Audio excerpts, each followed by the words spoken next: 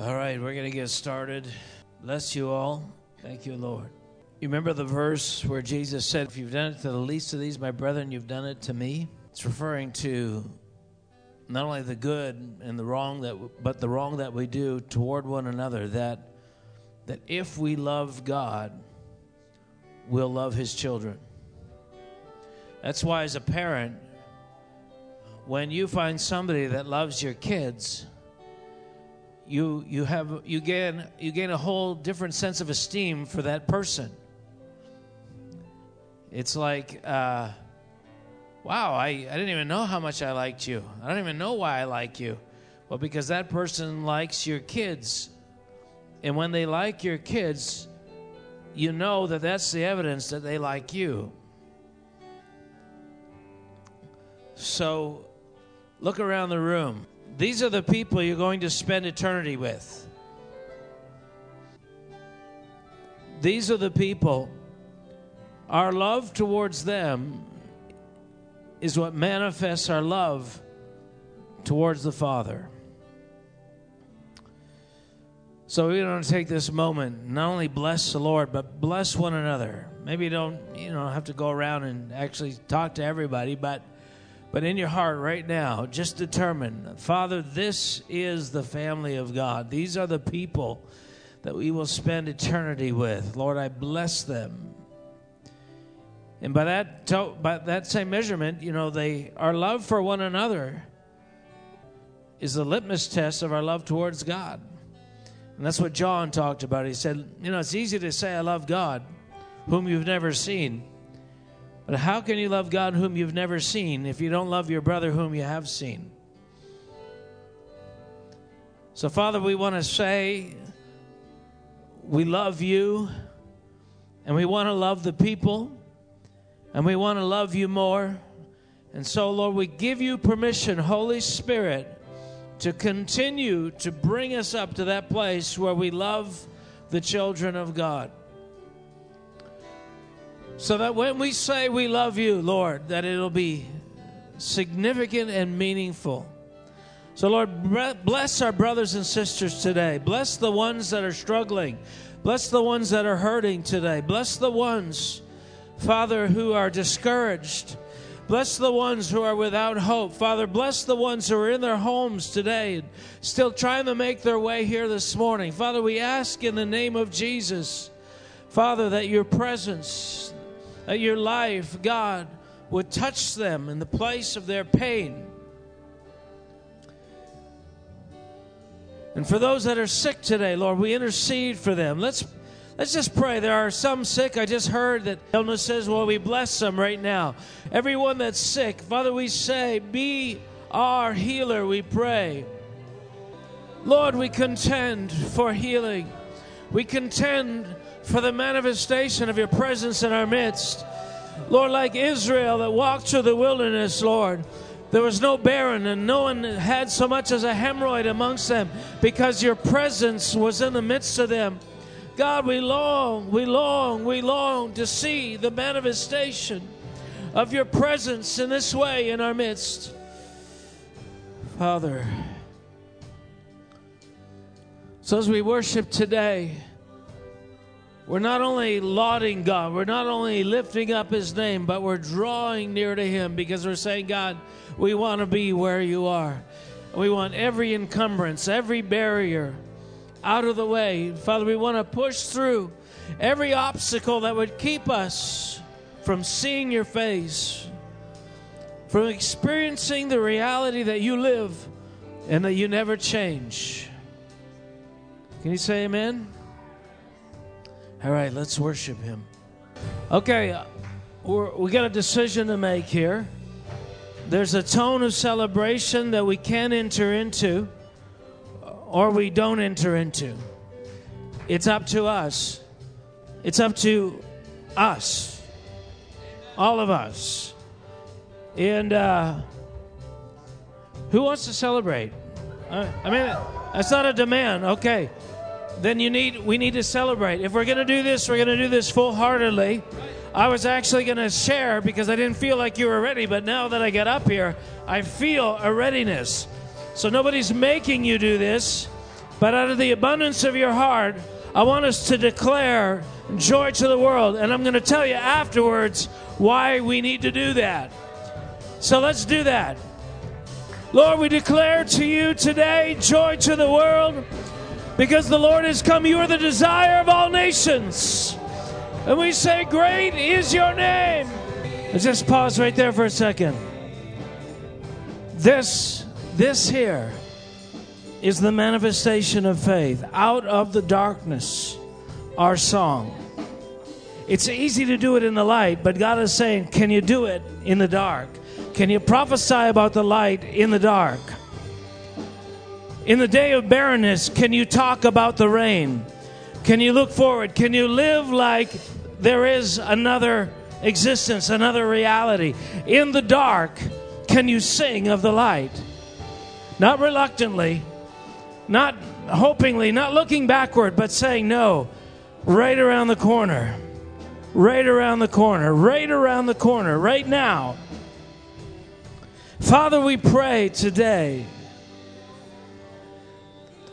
for a manifestation of faith in our lives, Lord, that in the midst of every trial, in the midst of every challenge, in the midst of every bit of barrenness, in the midst of even not experiencing healing, we can say, you are the God that heals. Out of the darkness we will sing. Out of the darkness we will sing. In Isaac Watts' song, I never really understood that final verse, but it says something to the effect, he calls the nations to prove. Calls the nations to prove.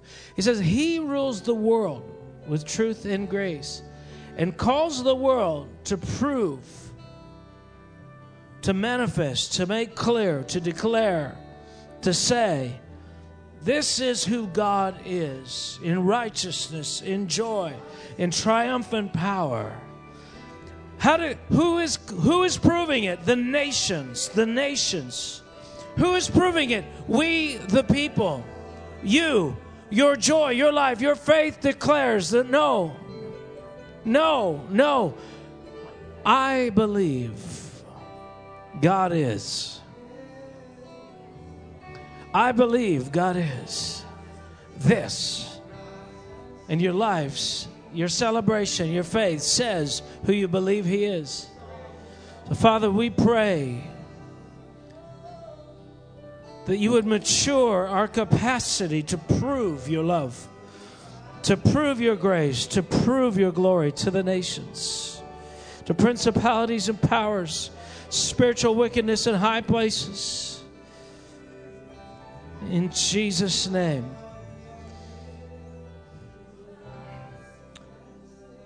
Now, if you wonder what the whole reason for all the struggle of your life, God could get you saved and then whip you off to heaven. God could get you saved, but now He's trying to say, listen, can you believe the light in the dark? Yes, let's enter into that with your faith. There's a song gonna stir, but I don't want you to stay on the song only. Pull out of your spirit, I believe. Concerning the circumstances of my life right now.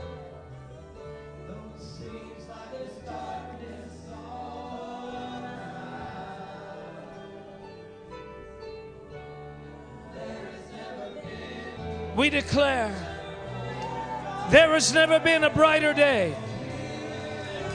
We believe and we declare God the same yesterday, today, and forever. There has never been a brighter day. Listen, this is what God is trying to do in your life. Jesus said, I am the light of the world. And He's saying, listen, I've called you to be the light of the world. I've called you to be the source of encouragement. I've called you the source to be that positive energy where you live, that hopefulness, that gratitude, that thankfulness, that strength in the midst of darkness.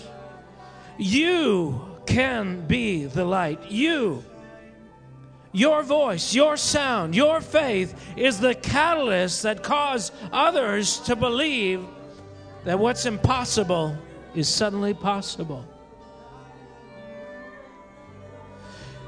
You know, there's a promise. It says that we will shine like the sun. His children will shine like the sun. Do you know how that's going to happen? Is God is imparting to you. He's saying, listen, I'm establishing that light in you right now. Can you be the light in the darkness? Or as soon as there's darkness, do you align and succumb to the darkness? As soon as that somebody else isn't shining a light for you, can you be that light? You're called to be the light of the world. And as much as you're sharing that light of the world, as much as you've received the impartation of that light, you become that light. And then to that degree, you will shine like the sun. So, Father, we will not shy away. We will not shy away from what you're doing in us, Lord. We will not just celebrate the light that it's in others, Lord. We choose today to be the light. In Jesus' name.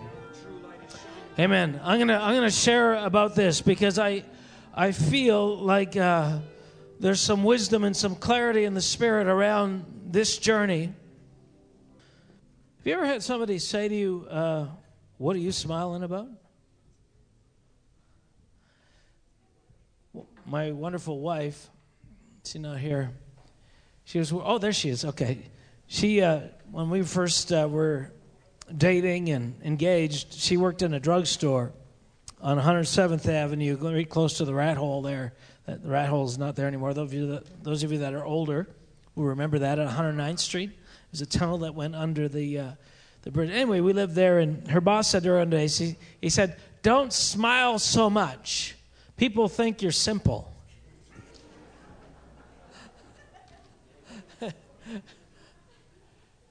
and the tone of that is sort of in keeping with what makes you so happy. In other words, you don't have a reason to be happy, and if you're happy all the time, there must be something wrong with your head. Because nobody has a reason to be this happy. Hallelujah. Are we guilty of that yet? Are we guilty yet that the people in the world will either think that we are simple or things are going really good? I mean, these are the choices we're trying to offer the world, right? But how do you get to that place? Because I know I talked to a few people today. And, there's darkness all around. But here's what faith says is not that there isn't going to be darkness, but can you be the light? Can you be happy when there's no good reason to be happy? When all there is darkness around, are you the spark? Are you the big lighter? Are you the illuminator of this world? Can you provide a reason for hope and for joy? Can you create that atmosphere? Or are we saying, I know a guy you should hang with. The guy that makes me happy. Jesus, when he was discipling his disciples, he said, listen, I am the light of the world, but my intention is if you will follow me and do what I do, you will be the light of your world. And then one day, Peter stands up and 3,000 are saved just like that in one day. He's saying, listen, the effect that I can have, you can have. The substance that I'm made of, you can be made of. And as Christians, we have been told for decades, for generations, that it's just enough to celebrate the fact that Jesus was the light, and yet becoming a disciple is becoming like Jesus. And what the Bible is really saying to us is that it's not enough for you to just sentimentally celebrate that there was a man named Jesus and he was the Son of God and he's coming back again. Now, there is some hope in that, but this hope that we're called and charged with to reflect and to manifest to the earth is something more significant than that. It needs to be real in who I am. So, what makes you so happy? What do you got to celebrate about? Now, I was thinking of a couple of passages. Let me see if I can remember where they are. Well, the first one I'll share is this. It is from, I'm not going to turn to it, but it's from Ephesians. And when Paul is talking about our salvation, it says, he says there, we are seated in heavenly places. We are seated in heavenly places. And, that's kind of a mystery. And sometimes we think about that. I don't know if you think about that, but I think about that and I think, man, I don't know if I feel that all the time. I mean, I'm not going to argue with Jesus. I'm not going to argue with the Word of God. The Apostle John, he must have known what he was talking about. But, the Apostle Paul, but what does that mean? And there's another one, sort of, I sort of saw a connection between it this morning. It's 1 John 4. It's verse 17. It says this, love has been perfected among us in this, that we may have boldness in the day of judgment, because as he is, so are we in this world. As he is, so are we in this world. Now, I don't know about you, but sometimes I don't feel like Jesus all the time. Sometimes I struggle. Sometimes I'm discouraged. Sometimes, when there's no money in the bank and bills are piling up, and then, the water pump just went on the van, and on it goes. It's just, or the battery, the battery, getting my oil changed. Like, I kind of don't even like paying the $50 for the oil change. And then while I'm at the oil change, my battery dies. Cost me another $200, right, Ben?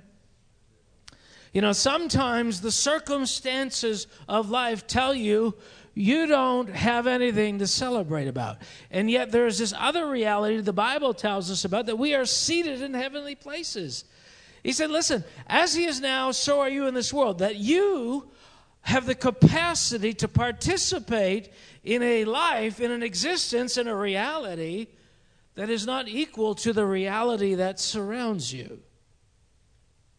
And so we are surrounded by this darkness, by this present age, by the circumstances, and the world around us is looking at us, and when you celebrate, and you got no good reason to celebrate, they're thinking, okay, this is contrary, this is unhuman.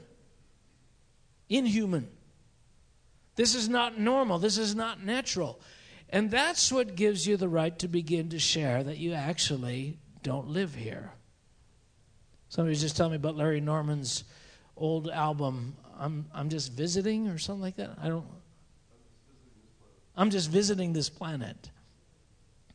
I mean, let me ask you, does your life reflect? That's what it means to be a witness. Be a witness and ambassador. You're representing another culture, another reality, another kingdom, another government. And so you are able to be in one place like it is not, but like that other place that you're from. And the test is, how much can you be that? How affected are you by the world around you? How quickly do you align to the world around you? How quickly do you, does the darkness, cause you to be sitting in the dark? Well, here's what happens. When you get born again, God gives you people that are light to you, that are encouragement, they come, and when you kind of forget. Last week we talked about the concept of the principle of permanence, how children, when they can't see their mom, they don't know mom still exists, so they cry. They're immediately traumatized by the absence of mom. So mom has to come back and, I'm there. And I shared all that peekaboo thing and why that's so fun for kids. Well, spiritually, that's the reality. You get born again, And somebody else is providing for you the assurance that you're not alone, that God is there. But there comes a time when God wants to wean you from that and say, can you believe? Can you believe without outside help?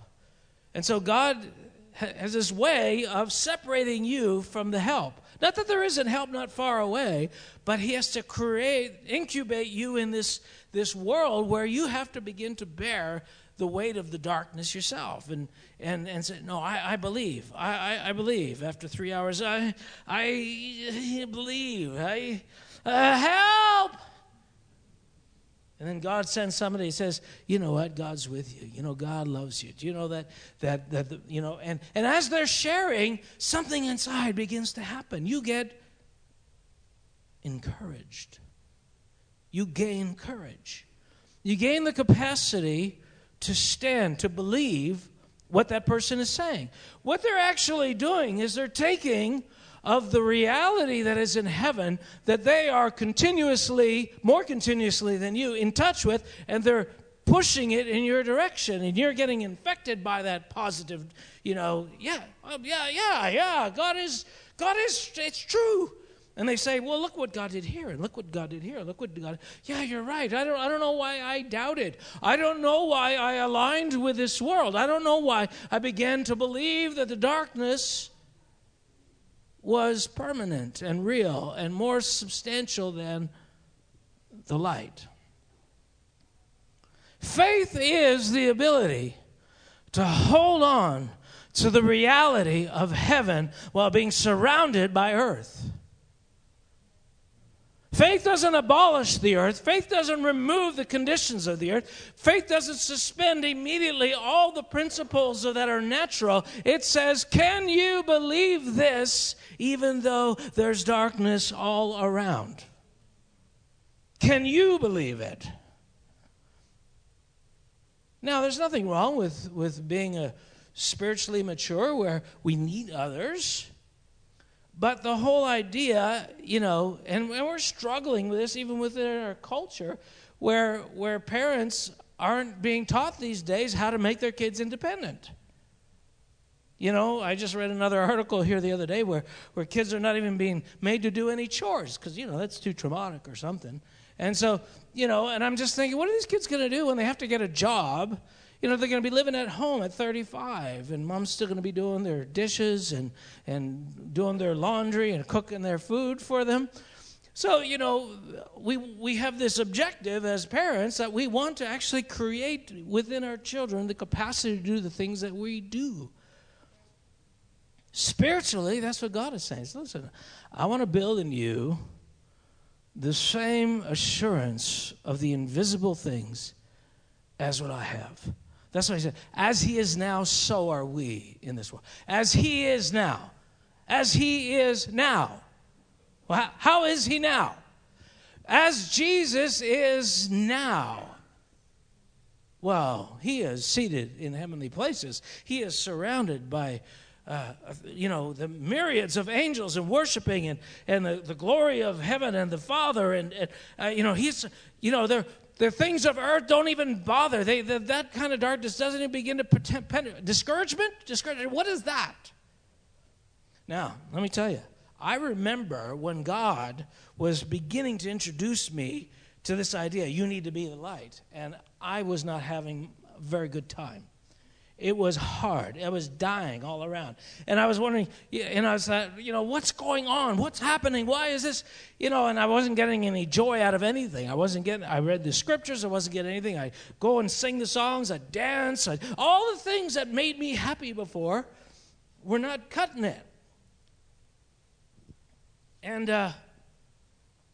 I lost all of that experience of those things. And suddenly I was in this place where I believed, but I couldn't live like it was true. Everything was bland. Everything was flat. Everything that was going on. And what I didn't realize was that God had put me in a place. Well, lo and behold, Reinhard Bonnke, Ever heard of Reinhard Bonnke, the evangelist? He comes to Christ for the Nations and speaks. And when he comes, he's a fiery evangelist, right? And at that time, I'm talking about, this is just warfare, and it's, it's hard and it's difficult, and, I'm wrestling with demonic powers and trying to break through in prayer, and it's just hard, it's difficult. It didn't used to be this difficult. Why? Because now God is training you. Before you were, 5 rows in, and others were doing all the work for you. And anyway, he's up there, and he's talking, and he's trying to encourage us, and he says this. He says, what is this about demons? Christians being bothered by demons. Christians being bothered by darkness. And I thought, what are you getting at here? And I was starting to get a little annoyed at him. And he says, okay, I guess there are demons, but can a fly land on a hot stove? I mean, I was mad. Because I thought, you're belittling my struggle. He wasn't belittling my struggle. He didn't even know what my struggle was. But he was saying, listen, there is a reality in heaven that's constant, that never changes. The God that you serve is the same yesterday, today, and forever. And what this journey is about is you being continuously in touch with that. Because your spirit is made to connect with God. You are one spirit with God. And within that connection with God, there's information constantly coming down to you. There is a knowledge of who He is and how He reigns and what frustrates Him. Nothing. That is constantly available. But you have this other input, this sensory input connected to this world. And it's telling you what is and what is not. And we're not Christian scientists where we just say, well, this doesn't exist. And if I just think it hard enough, it'll be true. Denial. That's not what we're doing. We're overriding one reality with another reality. They are both real. It's just that one is temporary and one is permanent. And it's the permanence of that thing that never changes that makes it sure. And so God is saying, listen, I am trying to connect you with the permanence of heaven, the permanence of who I am, the permanence of what I put inside of you, but you are being affected by the temporary darkness of what's around you. And I'm the one that have allowed you to feel the weight of this darkness to see how connected to the light you really are. Because at some point, you need to start saying, hey, wait a minute, what do I believe? Because I got all this informational inputs, and I thought, actually, these aren't helping. And what you're starting to do in the journey, you're starting to cut them off. You're starting to cut them off because you're actually beginning to believe these aren't trustworthy. Actually, these don't help me. But if you believe them, if you believe when there's darkness all around, there's darkness all around, you can't pretend. And this is the no man's land that the church lives in. It's like two realities. We're not really in either of them. We're stuck in between, and we're waiting for that one to materialize. And God is saying, listen, that is not what it means to be a son of the kingdom of God. The son of the kingdom of God has the universe of God at his fingertips because it's in him. It's in him. It's in you. It's in you. It's in you. But you're only connected to it by your spirit. Everything else, with your body, you're connected. Let me tell you, I feel cold. That's why I'm wearing a sweater today. Because I get cold. Because this world is real. And we're not separating ourselves from this world. We are in touch with this world. And our emotions, our belief systems are in touch with this world. So God is trying to get us to believe something else. So let me turn to another passage of Scripture. It's very interesting. 2 Peter chapter 3. Now, Peter's writing about the challenges, and he says particularly that these challenges will continue and will increase. He said, Beloved, I now write to you this second epistle. In other words, I wrote before. I guess it wasn't enough. In both of which I stir up your pure minds by way of reminder. Oh, isn't that nice? Your pure minds. I love that. He's so positive, eh? You have pure minds. So he's saying, listen, I'm trying to reconnect you. I'm trying to get you to begin to connect with one reality and ignore the other one. So, stirring up your pure minds, that you may be mindful of the words which were spoken before by the holy prophets, and of the commandment of us, the apostles of the Lord and Savior, knowing this, that scoffers will come in the last days, walking according to their own lusts, and saying, Where is the promise of his coming?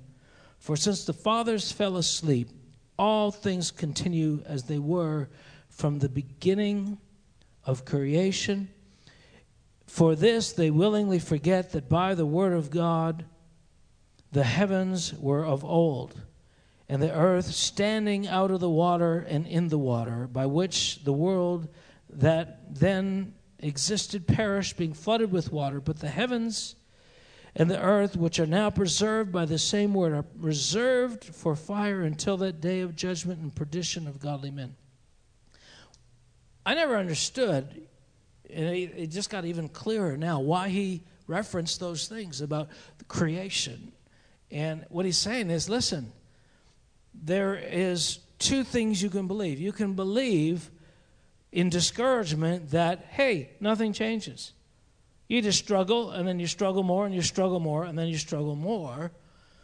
And he said there are men that are going to come, and they're going to sort of fan the flames of that unbelief and tell you, listen, your faith is empty and hopeless. And he said, but they willingly forget that it's the earth that is temporary.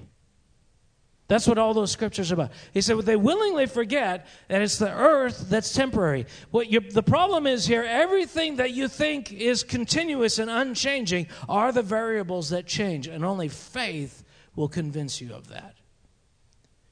Because they're saying, listen, nothing changes. The earth every day is the same. You guys keep talking about this promise and holding to this reality. It's not going to come. Just, throw it all off. And he's saying no. He said, listen, and this is the essence of faith. No, the earth is temporary. The material world is temporary. The material world is made up of the things which cannot be seen. And that's what faith does. Faith connects with that thing that cannot be seen.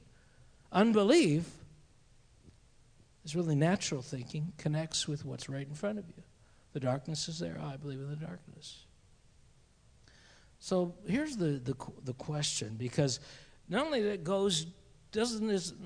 does this apply to the essence of your faith, about heaven and resurrection and all the rest of that, but what about the promises that God has given you? How many of you here have a sense that God has promised you things that have not yet come to pass? Anybody have some of those things? All right. How many of you have contended for, you don't have to put up your hands, and I'm just, throwing these things out. How many of you have persevered, leaned into those things, pursued those things, and they have been delayed and delayed and delayed, and sometimes they've been delayed to the point where you wonder, is it even true? Should I even contend for this promise? Is this a reality? People have been talking about a great revival from the day I got born again. And, it's still not here. Ben? Still not here. A great revival. Is there, what? If I look at the natural, I can begin to think, I don't know, man. The darkness is pretty thick. There's darkness all around. Can I still believe there has never been a brighter day? How do you do that? How do you do that day after day after day after day? When the battery goes and the kids are sick and I got demoted at work, or I lost my job, or and on it goes. How do you believe what you cannot see when all that you see says the opposite? Do you want to know? See. Seeing is believing. But we're talking about seeing with the eye of faith. See, what worship is it not just a time for somebody to present something glorious so you can bask in that and be reminded. If that's where you're at, then great. That's what you get from it, and that's what you need. But it's meant to actually, what if the truth that is in those songs and being sung with the confidence others are singing it, what if that could be experienced? What if that could affect your emotions? What if that could affect your optimism about tomorrow? What if actually it can become so real, it's like it's right there, right now? What if? Well, that's what happens. That's what actually happens. You can read my book on interpreting the prophetic, but when I had these promises about what God has called me to do in the nations, some of which I've begun to be able to do, but I remember going and having 5 little kids and going to the mailbox and there being no money there, not having any income, and thinking, oh man, I got this and this and this and this and this and this. And the reality of the world around me, the darkness that's all around me, is saying, give up, it's not even real, it's never going to happen. How long have you been waiting? 5 years already? Abraham waited 25.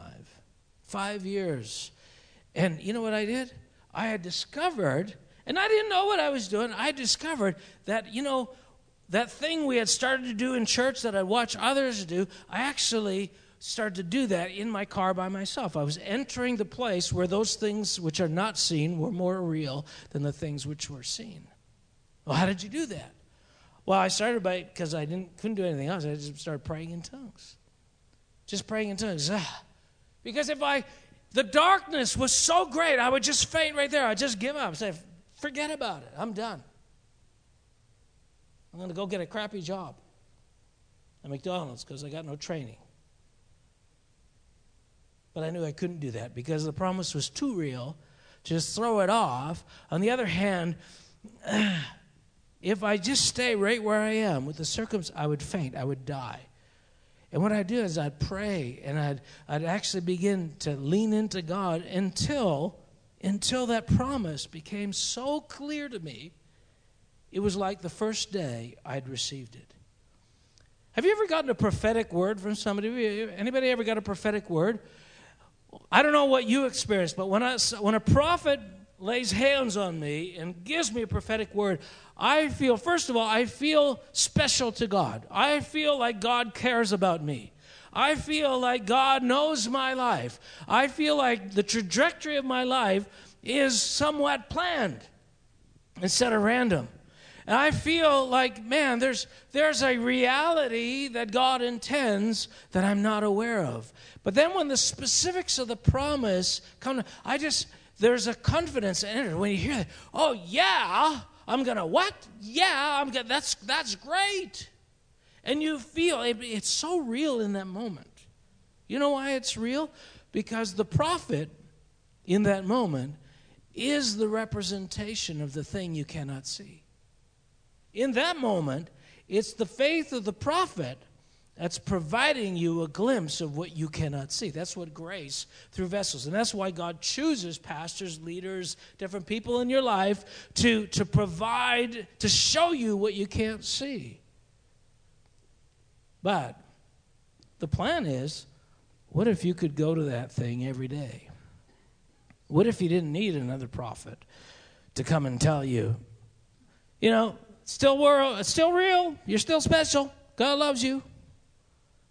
And when you're a young baby, like babies, you have to be told every day. But eventually, it sort of sticks, right? No, I believe I'm loved.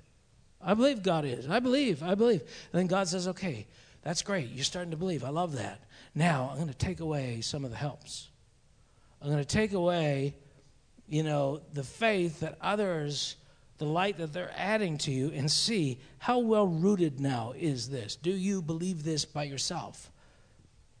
And then he begins a series of challenges to see. And only you don't know that nobody else can help you right now. But he's suspending their light to see if, can you believe? Because at some point, you have to choose to hold on to that thing. And that's where that thing is solidified. When there's darkness all around and you remember. So he says, I'm stirring up your minds, your pure minds, in order to remember. I'm helping you remember, but you can remember by yourself. When discouragement comes in like a shadow, like a big, says this and this is going to happen, this is terrible, why does it always happen to you? And why does it always happen to me? There's promises, there's tons of things God has done, and you choose in that moment to remember or not remember. What you rehearse, what you set your mind on, what you decide is worth giving yourself to in that moment is what you end up with. That's why he says in Philippians, whatsoever things are true, whatsoever things are good report, whatsoever things are, and there's a list there, set your mind on these. Well, why don't we just wait? I mean, one day we're all going to die, right? And we're just going to either go to heaven or not go to heaven. Let me tell you, it's more complicated than that. It's not just about going to heaven or not going to heaven. Now, if you are going to go to heaven, which I assume you all are, anybody going to heaven here? Yeah. I mean, that's a part of the confidence that he talks about in 1 John 4:17, right? In order that we might have boldness. Well, where do you get that boldness? That as he is now, so are you in this world. How do you get that confidence? By these things that the apostles were reminding and stirring and setting before them. Set your mind on these things, and that sense that others have will become yours. Oh, I just thought they were better pretenders than me. No, they actually believe. They see. They experience. Well, when you say experience, do you mean like the room disappears? No. That might happen for somebody. That doesn't happen for me. But my spirit, I've built up my spirit. I've trained my spirit. I've prayed in tongues. I've made those choices. I've worshiped when frustration would have had me curse God. I worshiped instead, choosing that the circumstances were trying to lie to me and that God was true and every man a liar. And what happened is, in my life, I began down that hard road of proving that this is the God that I serve. Proving. Well, what evidence in your life do you have? Well, actually, I'm starting to have some evidences now. Some things have started to go better for us in some ways. Well, how long does that take? Because I'm tired already. A year, 2 years, 3 years, 4 years, 5 years, 6 years, 10 years, 20 years, a lifetime. Because God is imparting to you not just the possibility of a future, but a future possible now. He's imparting to you the ability to live in the future, to experience the future, to have the assurance of your future right now through your spirit. That's what your spirit does. Your spirit connects with God in a timeless fashion and tells you what is true according to God. So, just like you, I was once in a congregation where Reinhard Bonnke told me, I don't think he was doing it personally to me, but I took it personal. I thought, you know nothing about my struggles. I knew nothing about his struggles. Actually, he knew everything about my struggles. But that was just another one of those things I couldn't see. So I let myself be mad at him for a while.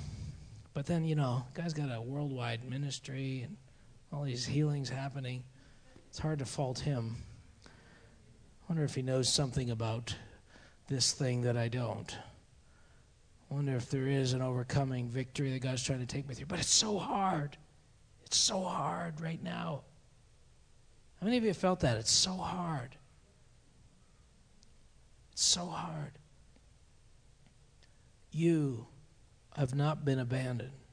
You are not being left alone. You are being trained to be the light. To be the light.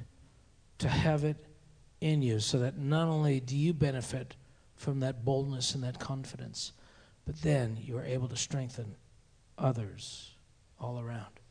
Let me read one last passage of Scripture.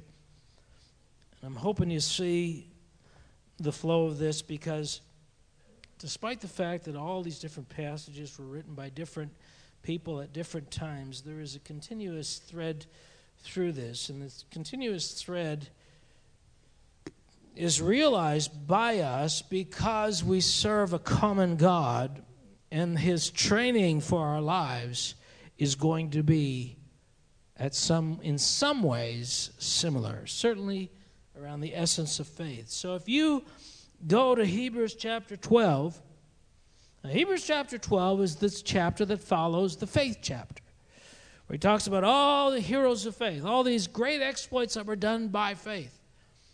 And you know what he gets into then? Next, he gets into discipline, the chastening of God. Why would God tell all these great things about people of faith and then talk about our being chastened? Because the former was produced by the latter in the lives of those people.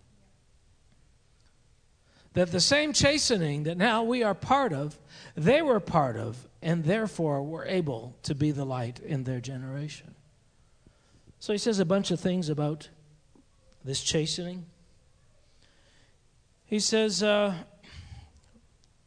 my son, do not despise the chastening of the Lord, nor be discouraged when you are rebuked by him, for whom the Lord loves, he chastens and scourges every son whom he receives. Here's where you start, guys. If God is chastening you, you believe, you choose to believe, man, God must really love me.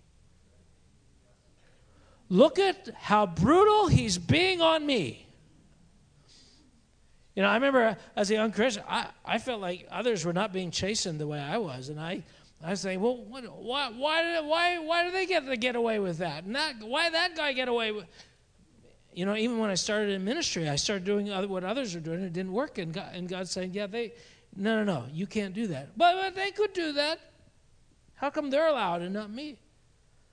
And at first it was like I felt isolated. I felt dejected. I felt, why is this happening?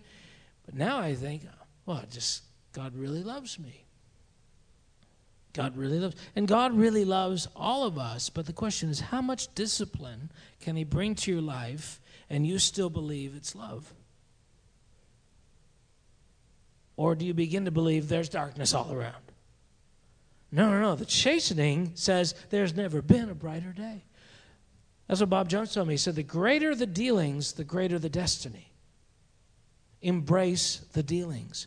Embrace the dying. Embrace the chastening. Embrace the rebuke. Embrace the scourging. That's what he defines it, scourging. You know what scourging is? Scourging. Father scourges everyone. It's like, thanks for that. But this is what he says. If you endure chastening, God deals with you as sons. For what son is there whom a father does not chasten? But if you are without chastening, of which all have become partakers, then you are illegitimate and not sons. So then he starts drawing analogies between natural chastening and spiritual chastening. But then he says this, and I'm about to close. Now, no chastening seems to be joyful for the present. Oh, you think? But painful, nevertheless, afterwards, it yields the peaceable fruit of righteousness to those who have been trained by it. Righteousness is manifested in you through the chastening, because the chastening cuts off all the inputs, the sensory inputs to this present age. There's a dying, there's a starving that happens because you haven't yet opened up the inputs fully from your spirit. And this is what he says after. He said, therefore, strengthen the hands which hang down and the feeble knees, and make straight paths for your feet, so that what is lame may not be dislocated, but rather healed.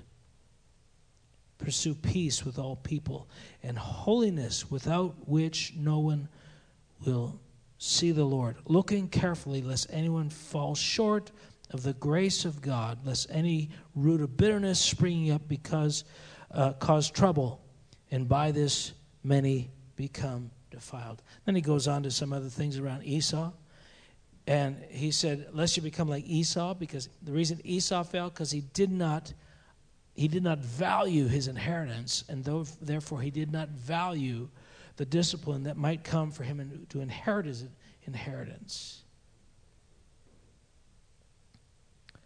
Well, what's interesting, he says, lift up the hands that hang down. And the joints that take care, lest the joints that are dislocated will not be completely removed, but realigned. Realigned. We today, many of us in different ways, and I know all of your circumstances are different. For some it's financial, for some it's lifestyle, for some it's the delay of the promise, for some it's like, when does it end? When does it end? The war, the battle, hey? When do we get some reprieve? Well, you got to enjoy the little moments. The little moments. And for me, it was like just going to Tim Hortons, having a coffee. It's like, okay, my life stinks, but I got a coffee. God, you are so good. This represents how good you are. I mean, that's what you do. You enjoy and you appreciate the little things. And you set your head, your vision, your face like a flint. I'm still going. I'm chasing the dream here. I'm pressing on. Evidently, discipline is needed. Something's got to be trained out of me. So I submit to what you're doing, God, because I trust you, and I want to be part of what you promised.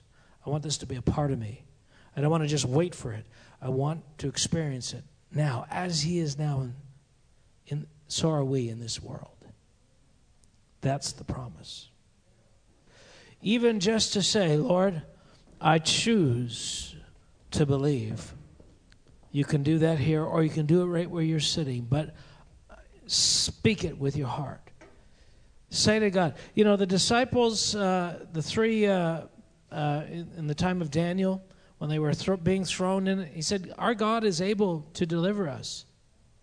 But if not, let it be known to you, we will not bow. In other words, the proof of our God is not whether or not we're delivered. No, he's real. And the proof of our God is that we will not bow. Now, God delivered them. But they didn't put that up there as the guarantee for either their own faith or the faith of the king. You know, sometimes that's what we've done. Said, God, if you are real, you'll do this for me. I think we forget he is God. No. I'm real. It's up to you to line up with me, not me to line up with you. I will offer you a bone from time to time to help you, because I know that's part of my nature and I'm good that way. But I will not be dictated to by unbelief. You can choose to believe. And so what we're saying today is, God, though there's darkness all around, it's the evidence that there has never been a greater light. Because like Job, before I knew you according to the hearing of my ear, but now I'm going into something else far firmer. And that's what the trials do for you. That's what God separates you from. He separates you from unbelief through the discipline. He separates you from fear through the discipline. He kills something in you that is an impedance to you seeing Him. And so I'm standing here today with you to say, God, there has never been a brighter day.